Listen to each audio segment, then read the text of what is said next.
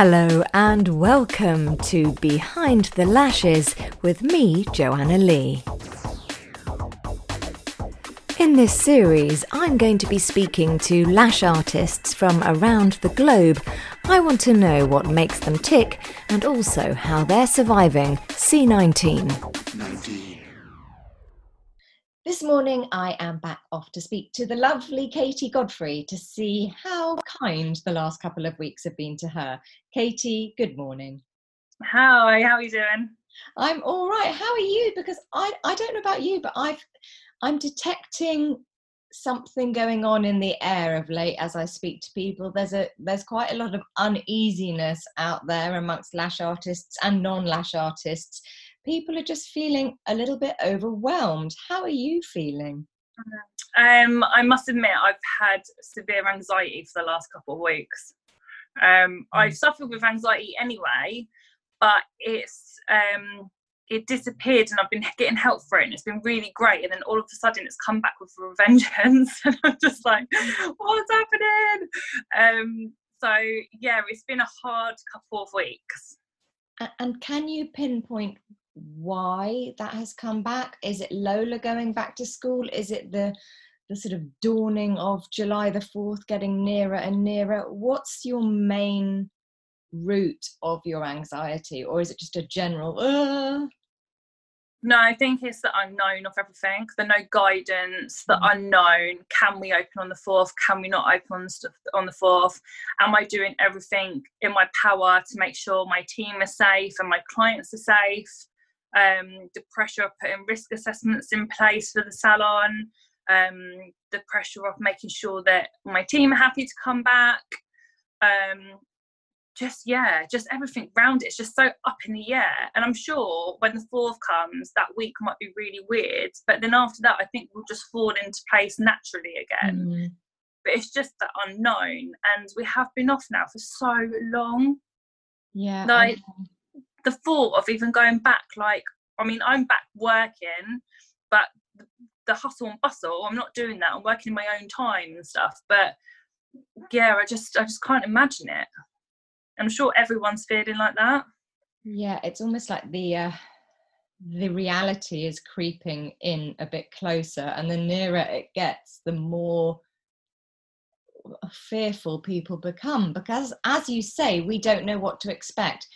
In our normal lives, pre all of this, we'd know how to deal with certain problems. We were very used to dealing with issues day by day because we'd come across those problems, many times before, and we knew how to handle it. But with this comes a whole new wave of things that we don't even really know what the problems are going to be. All we can do is guess at what the problems are going to be. So we're kind of worrying about problems that we don't even know what they are yet. So it's horrible, isn't it? Yeah, it is horrible. Worry is a horrible thing.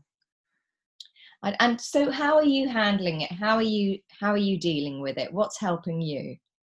I have loads of ways to help anxiety, purely because, like I said, I have suffered with it in the past. I've suffered with it since I was a little girl due to like the bullying days and stuff. So I figured out ways to help, but it doesn't take it away. So I'll do a lot of reading. I'll stick on podcasts, like motivational ones that kind of like helps me loads. Especially reading has just been like my ultimate thing when I'm going through that. Make sure I'm talking to the people that will actually give me the right advice and that I can sound off on without them thinking that you're stupid. So for example, my mum or my boyfriend, or there might be a couple of close friends, that type of thing. And then my main thing's therapy. Like I will always have some type of therapy, whether that's life coaching, a counsellor.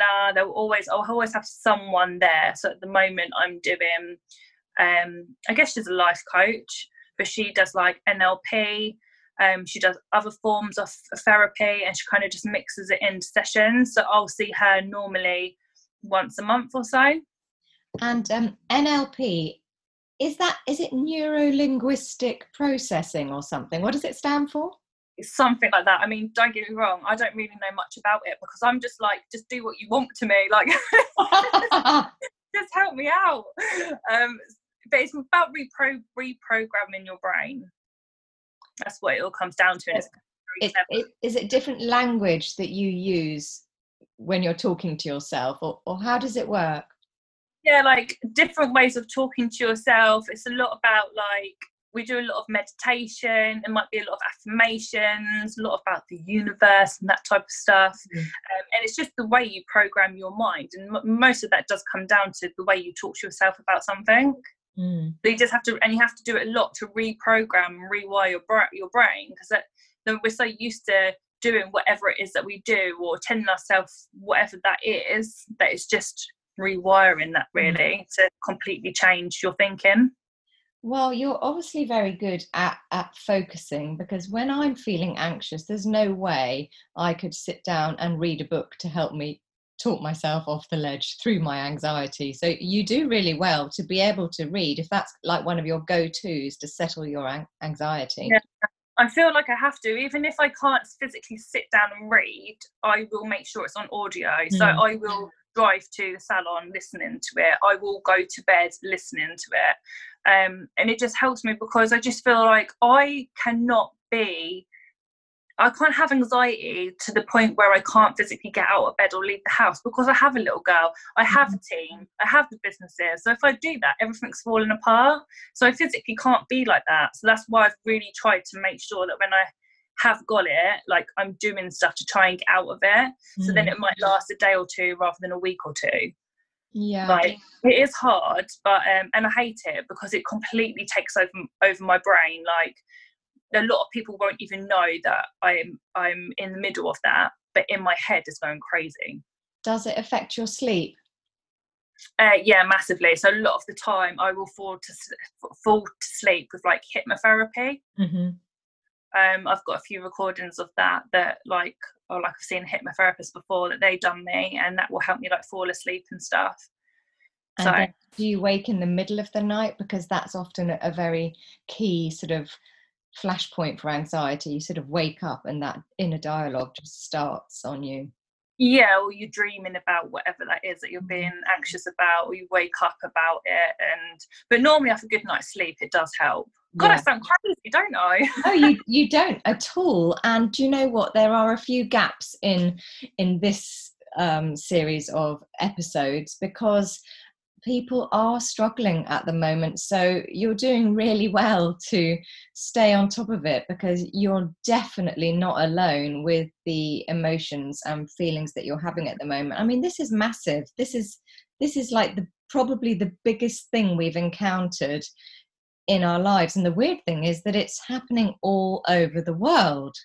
Yeah, it's just the strangest thing. I mean, even though it's been going on for a long time now, and we've all kind of like got used to our new way of living, when you do step back and think about it, you think, how is this going across the world?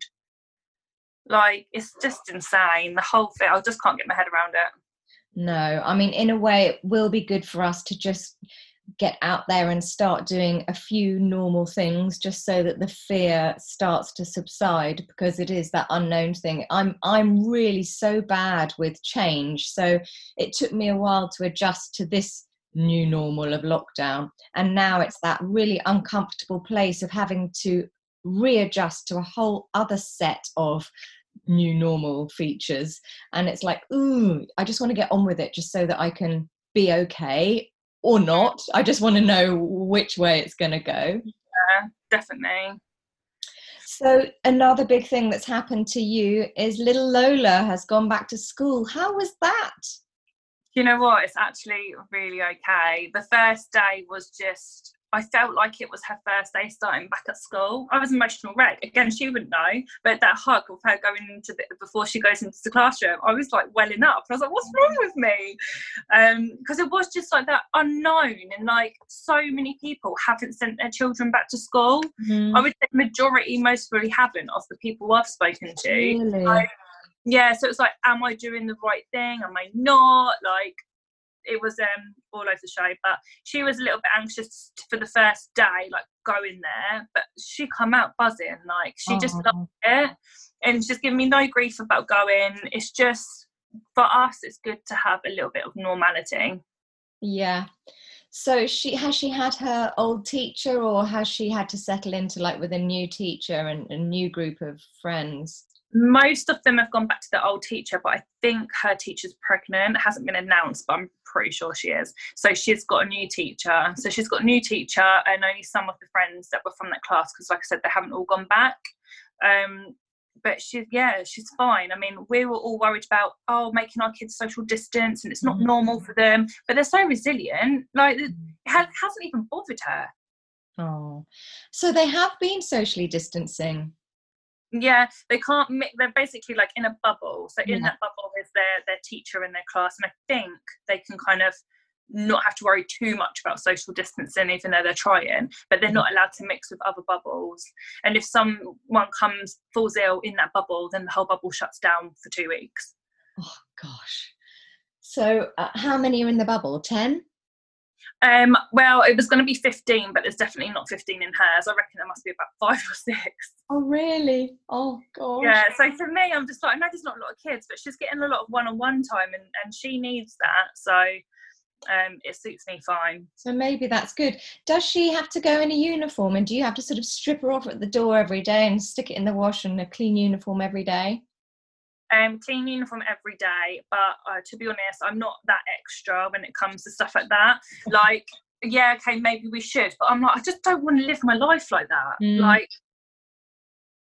if anyone was ill, they would have been sent home. Everyone's okay there. She's been there 2 weeks, and no one has had anything in the school. So yeah, obviously I take her uniform oll, and we'll have a bath and stuff like that. But I'm not stripping her off at the door and like being really extra about it. No, well, you can drive yourself demented. I mean, I'm trying to break myself out of the habit of wiping down all of my shopping when it comes in the door. I am still detoxing my shopping. And I remember you saying that when we was doing something else before, yeah.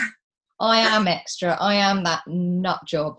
I'm really trying to release myself from that, because I know that it's probably not necessary. But once you've started doing something like that makes you feel safe, it's very hard to reverse and not do the thing that did make you feel safe. But it's hard.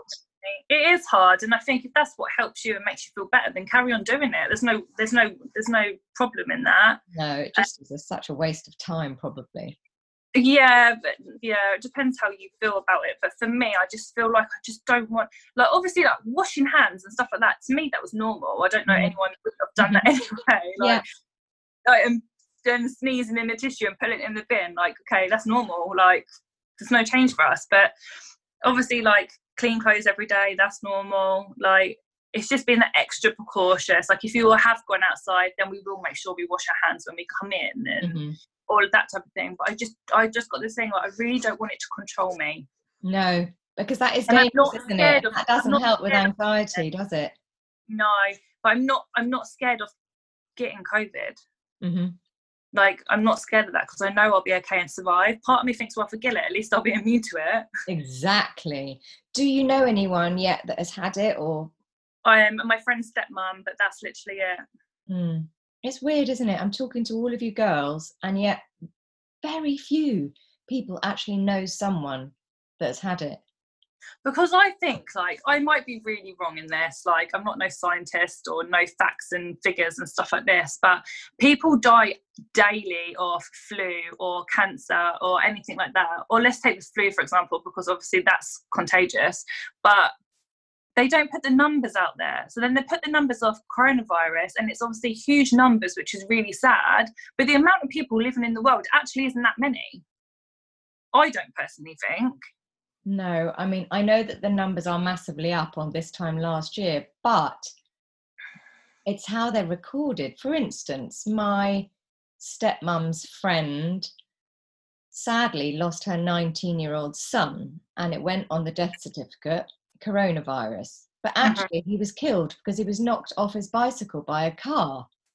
Wow. Because he went in and he had COVID, they had to put it on the death certificate. But he was killed by being knocked off his bicycle. So there's one death that is recorded as COVID that actually isn't what happened. I do know someone who said they knew someone that died, I don't know if it's a family member or something, and they put it down as COVID, and they had to fight to get it off the birth certificate, because I'm like, he did not die of that. Yeah. And in fact, interesting you say that, because I saw someone yesterday and one of her clients, her dad had gone into hospital, 81. He had heart problems anyway. And they got a call from the hospital saying he's got coronavirus, and they're like, well, that's not possible. He has been shielded for 12 weeks. He has seen no one. There's no way. And that they insisted on a test, because they hadn't tested him, and they tested him and it came back negative. Then when he died, coronavirus was on the death certificate, and they disputed it and said he didn't have coronavirus. How do you know? Because he was tested. Well, maybe he got it the next day. It's just like, but do you not think that's really scary? Like, it's just worrying. And that's what I mean. It's really sad that people are dying of it, and it's awful. And my heart goes to every single family that has lost someone. But most of these people, not all of them, but most are dying, but like because they have underlying health conditions. So it's like, okay, well then, did they die of coronavirus, or did they die of cancer, or I don't know. Age. Or just old age, or because obviously they couldn't fight off the coronavirus. But it's really hard what to believe. And I just think that's why I've just stopped watching the news or anything, unless it is an announcement that we have to watch for business, because otherwise it worries you hell, and it's all bollocks. But I don't understand why. What motive would they have for inflating the numbers? This is what I can't get my head around. What is going on where they would want to make the numbers bigger than what they are? I know lots of people have theories on that, and we won't get into it. But it is, when you hear firsthand stories about those two that I heard literally in the last week, you do start to wonder. Yeah, I know. It's worrying. I wonder if it'll all come out in the wash one day. Most probably. I just think it's really sad that like there are people, say like us, that like think it's weird, or like it might not be 100% true, like different things and facts and figures, but there are some people that will watch the news daily and consume their life with it and really believe what is going on in the world because the media's told us so. So they're actually scared to go out, they're scared to go back to work, they're scared for like to go back to normal, and I just think that's really sad. I understand their fear, but at the same, it's just hard. It is, and that's what Dion was saying in one of her interviews. She was saying that what breaks her heart and what makes her cry every day is when she goes out and she sees the fear in people's faces. People are scared, and I don't blame them, but they are like they're scared. I think it would be. Don't get me wrong, like obviously I'm worried. We're going to be going back on the 4th and touching people. So we've been told this whole time to stay inside, not see family, don't hug, don't do this. And then we're going to go back and touch everyone. Like, where's the sense in that? I know. Do you think we're being penalised in our business by not being able to go back until then? Because plenty of people like physiotherapists and sports massage people are able to work and we're not. I don't understand it. Like, I think if everything's in place, like we think it should be, even though there's no guidance, like if we're just generally being like careful and cleaning and everything like that, why are dentists allowed to go back and we're not? Like, it baffles me. When are we going to get this flipping guidance? Then we can actually feel like we can put things properly in place. I'm like holding back on stuff. It's so annoying. I bet we get like 3 days notice.